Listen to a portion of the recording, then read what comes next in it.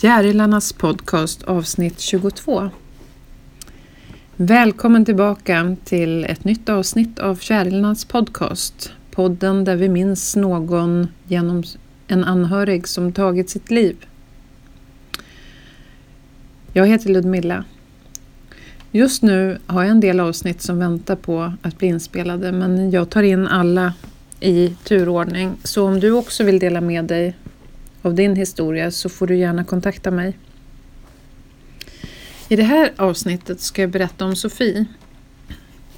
Det är Kristin som kallas Titti som har skrivit den här texten. Sofie var Tittis bästa vän. Den där sekunden när någonting sker och du vet att livet aldrig kommer att bli detsamma igen. Har du varit med om det? Den där lilla millisekunden när du samtidigt som du förstår, inte förstår. När något gör så ont att du bildligt talat vet inte var du ska ta vägen. En smärta som inte går att beskriva. Du hyperventilerar och bara vill försvinna. Har du varit med om det? Jag hade en kompis som hette Sofie. För hon finns inte mer. Hon är verkligen helt borta, uppslukad och förintad, död. Jag känner med fingertopparna inristningen av hennes namn på hennes gravsten och fortfarande kan jag inte förstå. Jag tänkte berätta om den där natten. Försöka att sätta ord på känslorna som jag fortfarande nästan 2,5 år senare bearbetar varje dag. Jag gråter samtidigt som jag skriver detta. Och det är okej. Jag gråter inte för att hon är död längre. Tårarna står för det tomrum som jag vet aldrig kommer att fyllas igen. Jag gråter för att jag vet att jag aldrig kommer att ha en sån vän igen. Jag gråter för jag vet att en del av mig dog den där natten. En del som aldrig kommer tillbaka. Jag har många vackra människor omkring mig. Det är tack vare dem jag är här. Ingen är som hon. Ingen kommer att någonsin vara som hon. Sofie och jag. Vi var så olika, men ändå så lika. Vi kompletterade varandra kan man säga. Jag var den som överanalyserade och svävade iväg. Hon var den som med sin logik förklarade och tog ner mig på marken. Jag var den som oftast såg svart eller vitt. Hon var den som la fram kloka, gråa förslag. Hon förminskade aldrig någonting som jag sa, utan hon höll med. Och sen sa hon, men du, skulle det inte kunna vara så här? Och så satt jag där och så fick jag mig en aha-upplevelse. Inget var för stort eller för litet att prata om, tvärtom. Vi ältade, tjatade, vände och vred på saker. Vi var liksom alltid närvarande. Hade jag kunnat så hade jag ringt henne direkt. Vi börjar på dagen den 9 maj 2012. Jag är på väg hem från jobbet. Jag ringer till Sofie när jag svänger av motorvägen precis som vanligt. Inget konstigt med det. Hon är glad. Alltså lycklig på riktigt. Hur har du haft det på jobbet då? Frågar jag. Åh, säger hon. Superbra. Jag känner mig så glad. För första gången på länge så känner jag mig lycklig. Mitt hjärta skuttar till och jag får en varm känsla i kroppen. Åh, säger jag. Är du lycklig så är jag lycklig. De där jävla orden, den där jävla meningen, den kommer jag aldrig glömma. Jag menade det av hela mitt hjärta. Men hörde hon verkligen vad jag sa? Vi pratade på om lite allt möjligt och bestämde oss för att höras senare. Hon lät så glad, så pigg, som förr. Hennes pojkvän begick suicid i början på året. Hon verkade ha fastnat i sorgen. Hon såg spöken, tecken och honom vart hon än gick. Jag körde in henne till psyk i mitten av april efter att hon sagt för första gången i mitt liv vill jag inte leva. Och du är den enda jag kan säga det till. Tack för den. Jag minns att jag ringde min mamma och frågade vart jag skulle ringa. Jag ville inte vara med längre. Jag ville lämna över henne på något sätt. Jag kan inte riktigt förklara det. Men det var lite, nu får någon annan ta över och fixa det här för jag redde fan inte ut det. Hade jag vetat då vad jag vet nu om psykvården så hade jag gjort annorlunda. Tillbaka till den 9 maj. Nu var min Sofie tillbaka. Hon var lycklig igen. De där antidepressiva pillerna hade fan funkat. Jag minns att jag kände mig lättad. Nu hade jag gjort mitt liksom, nu kunde det bara bli bättre. Den kvällen var som alla andra kvällar, förutom att min sambo inte var hemma. Han jobbade utanför Göteborg den här veckan, men skulle komma hem dagen efter. Det är onsdag. Framåt 10-tiden går jag och lägger mig. Barnen sover sedan en timme tillbaka. Jag somnar direkt. Jag vaknar till efter ett tag av en obeskrivlig smärta i vänster knä. Det gör så ont, det går inte att ligga kvar. Jag tänker jag måste upp och ta en värktablett. Inser irriterat att jag kanske måste ringa läkaren med på morgonen, vilket i sin tur innebär att jag måste vara hemma från jobbet mitt i högsäsong. Inte populärt. Jag hoppar ut i köket på ett ben och får fram 2 Alvedon och Ipren. Nu så. Hoppar tillbaka in i sovrummet för att kolla vad klockan är på mobilen. Jag vet inte vilket jag ser först. Att klockan är 00.01 eller att Sofia har skickat ett sms. Hej fina älskade Titti. Förlåt. Jag hade inte orkat så här långt om det inte hade varit för dig. Men jag orkar inte vakna varje dag till ett liv som inte längre är mitt. Jag når maxpuls direkt. Kompisens Lindas minnesbild. Klockan är strax efter midnatt och jag har precis slumrat in när telefonen ringer. Jag ser att det är Titti och hinner tänka, vilken konstig tid att ringa på innan jag svarar. Jag möts av något konstigt flåsande i telefonen och för någon liten sekund så tror jag att det är ett skämt. Hon kan göra sånt. Skojar liksom. Sofie, hon har gjort något dumt. Sms, jag fick sms och svarar inte. Hon har gjort något dumt, skriker hon nu. Va? Jag samlar mig, tar in orden.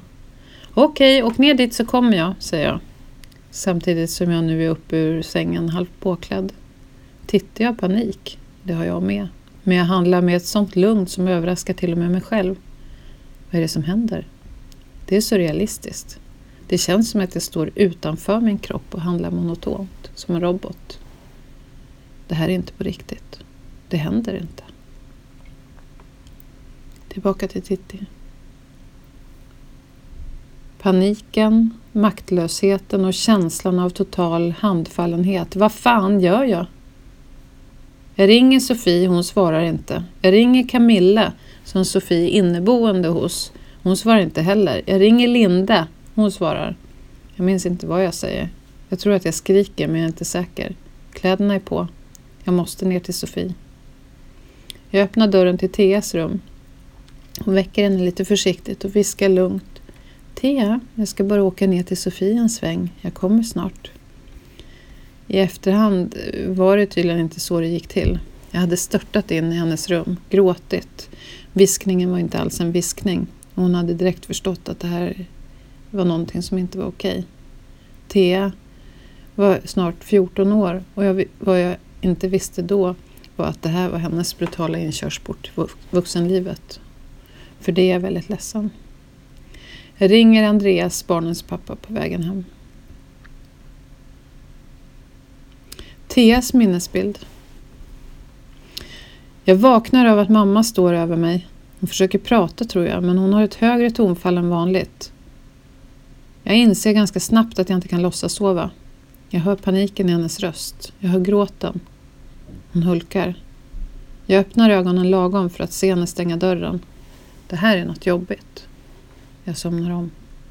Och när jag vaknar på morgonen går jag ut i hallen.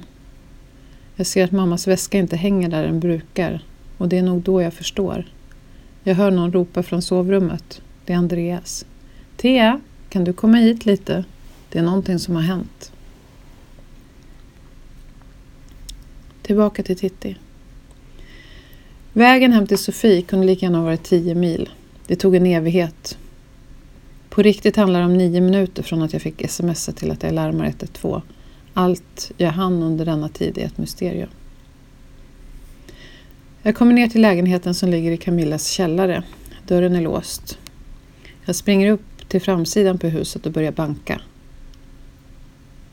Camillas minnesbild. Jag vaknar av att det bankar på dörren. Det har hänt förut och jag har aldrig öppnat. Men den här natten gjorde jag det. Varför vet jag inte. Instormar Titti. Barfota. Jag kommer ihåg hennes ord så väl. Sofia har gjort något dumt. Sofia har gjort något dumt. Jag vet att jag svarar nej. Varför skulle hon göra det? När hon har varit hemma hela kvällen och dammsugit. Morris är ju där nere med. Hunden. Den argsinta hunden. Den skulle hon inte lämna liksom. Han är ju med henne överallt. Jag vet att jag står chockad där mitt på golvet i min lila fleecemorgonrock. Och plötsligt känns allt kallt. Titti rusar ner för källartrappan. Jag hör henne ryta. Håll käft Morris! Jag tänker att det där hade jag aldrig vågat. Han hugger ju utan förvarning ibland. I det ögonblicket kände jag mig feg. Det tog inte lång stund förrän Titti var uppe igen. Försvann lika fort som hon hade kommit in. Allt detta hände på bara någon minut. Man hinner tänka en massa på så kort tid. Jag vill gå och lägga mig. Det här händer inte. Kan vi inte bara låtsas att det är ett skämt? Jag går ut på trappan och känner mig oerhört kluven. Min dotter har vaknat och står bredvid mig. Samtidigt ser jag Titti vanka av och an på gatan. Hyperventilerar. Gråter. Pratar med polisen. Fortfarande barfota. Jag vill ner till henne. Jag vill få henne att lugna ner sig lite. Försöker nå fram till henne utan att min dotter ska bli allt för rädd. Människor i panik är ingen vacker syn. Jag ropar på henne, men hon hör inte. Samtidigt så kommer en bil farandes upp för backen utanför huset. Och det är Linda och hennes sambo Kalle. Och sen kommer Andreas på en alldeles för liten cykel. De agerar snabbt. Säger något till Titti tror jag och sen åker trion snabbt iväg. Därefter kommer polisen. De söker igenom hela huset. Varje skrymsle, varje vrå genomgås med hjälp av deras enorma ficklampor. Jag kommer ihåg att jag uppskattade deras sätt att vara gentemot min 5-åriga dotter. Efter allt detta hade hänt, under hur lång tid vet jag inte, så var det en enda lång väntan. Jag väntade på att de skulle hitta henne levande. För inte skulle väl Sofie göra någonting sånt här. Tillbaka till Titti. Känslan av total maktlöshet. Jag hade ingen kontroll alls. Jag vill andas lugnt. Jag vill vara lugn. Och när jag sprang ner för trappan var jag helt säker på vad som väntade mig. Under de få stegen ner hann jag gå igenom hjärt-lungräddning och framstupa sidoläge. Jag är helt säker på att hon ligger i soffan. Medvetslös. Istället möts jag av hennes hund, Morris, den arga besten. Jag har alltid varit livrädd för honom. Jag slår undan honom för att komma in i vardagsrummet. Springer in i sovrummet, köket, hallen. Hon är ingenstans. Springer upp igen. Jag tror jag gråter mer nu. Jag måste ut. Jag måste ringa 112. Jag måste lugna ner mig. Det tog inte många minuter förrän polisen kom. Och Linda och Kalle. Och Andreas på cykel. Polisen börjar genast söka.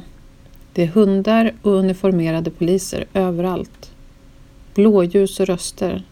Frågor. Linda och männen åker till kyrkogården. Vart var det Sofie brukade gå? Vart fann hon stillhet och trygghet? Minneslunden. Jag tror att jag går in i lägenheten igen. Jag tror också att Camilla kommer med kaffe. Det är då jag ser breven på köksbordet. Jag tror att det är då jag förstår att det är tåget hon tänker ta. Hon kommer att göra det. Hon är så säker. För henne finns det bara en utväg. Hon har en demon inuti som river och klöser och vill ut. Vad som händer här efter är en enda förvirrande dimma. Jag minns fragment, men jag vet inte vem som sa vad eller vem som gjorde vad. Ibland ser jag det i slow motion. Vi åker i alla fall hem till Linda och Kalle efter ett tag. Andreas åker till min lägenhet för att vara där när barnen vaknar.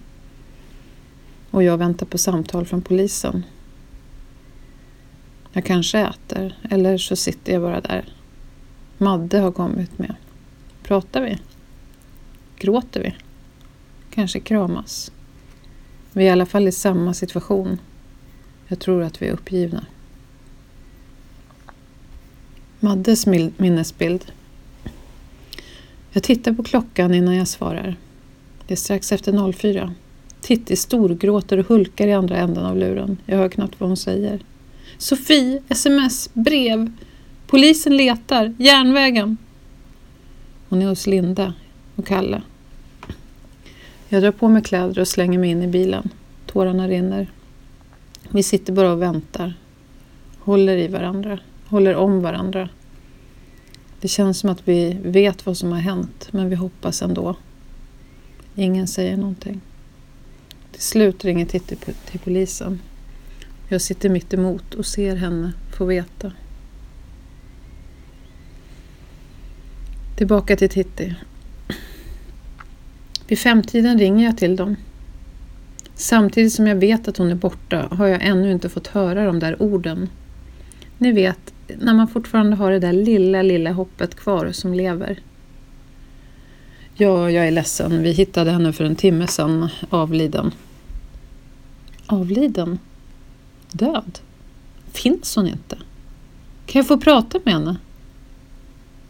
Slänger över telefonen till Linda och här kommer mitt stora bryt. Det gör så ont. Jag kan inte andas. Jag dör nu med. Jag skriker och gråter. Jag vill inte vara mer. Jag vill hem och vakna upp normalt. Jag vill ringa till Sofie och skrika. Din jävla idiot. Vad fan håller du på med? Det här är fan inget man skämtar om, din jävla kossa. Jag är utmattad. Helt slut. Vad händer nu? Polisen kommer hit om en stund, säger Linda. Plötsligt sitter en ung tjej och en ung kille med uniform i soffan bredvid mig. När jag ser dem känns det så overkligt. Jag ber om ursäkt.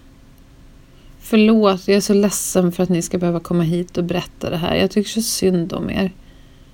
För att i nästa sekund bli elak mot dem. Jaha, och hur fan vet ni att det är Sofie då? Jag vill se henne, jag vill fan se henne. Nu, fattar ni inget, eller? Polismannen börjar skruva på sig och säger: jag är ledsen, ingen kan få se henne. Hon hade ett pass med sig i sin ryggsäck så att vi har identifierat henne. Inte ens här förstod jag att hon hade varit så illa tilltygad att inget var helt. Jag trodde att de jävlades. Det hade kunnat vara en helt vanlig torsdagsmorgon. Det var inte varmt och det var inte kallt, men jag frös inuti. Och det gjorde ont inuti. En ångest som inte går att få ur. Som ligger där latent under skinnet och slår till varannan sekund. Jag borde ha sett. Jag borde ha förstått. Ingenting kan just nu få mig att må bättre. Allt är svart. Hon är borta. Hade jag kunnat rädda henne? Jag hade kunnat rädda henne. Ingen vill dö. Jag försöker samla mig innan jag kommer hem till barnen. Jag börjar tänka på hur och varför, men går vilse i detaljerna. Det finns ingenting kvar av oss. Nu är det bara jag. Och utanför går allt vidare. Min klocka har stannat under dina ögonlock. Fladdrar drömmarna förbi. Inuti är du fjäderlätt och vit. Och utan ett ljud. Mitt hjärta i din hand. Har jag tappat bort mitt språk, det fastnar i ditt hår. Jag kan inte ens gå utan din luft i mina lungor. Jag kan inte ens stå när du inte ser på. Och färglös som en tår blir jag utan din andetag.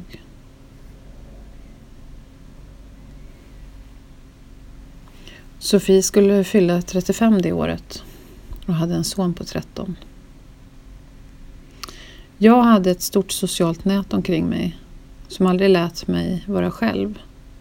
De lät mig prata, älta och gråta. Det var aldrig någon i min närhet som tyckte att nu borde hon gå vidare. Jag hade tur, tror jag. Jag kommer ihåg när den där smärtan inuti var värst. Jag ville känna fysisk smärta, inte bara själslig. Så jag tatuerade in hennes namn på min handled. Jag grät hela tiden. 2 år senare bestämde jag mig för att utbilda mig inom ämnet, så jag läste till behandlingspedagog.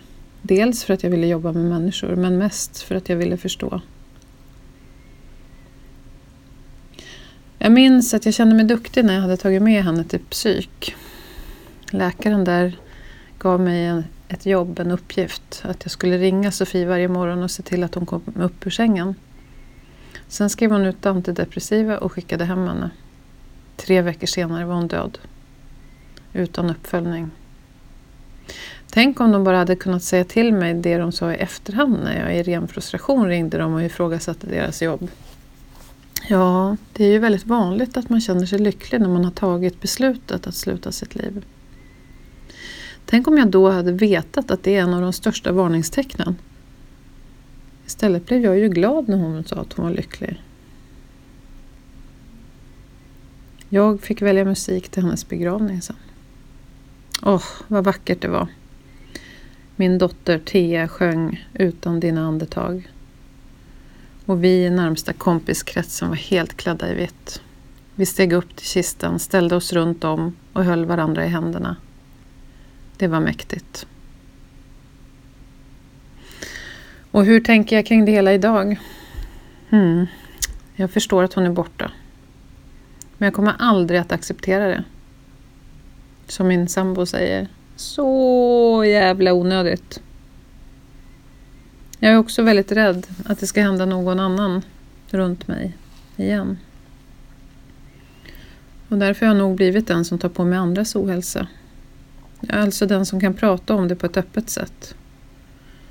Jag träffade en gammal vän förra helgen och han sa att jag minns att du var den första jag ringde till när jag fick panikångest för några år sedan. Så den personen blev jag. Och det känns bra.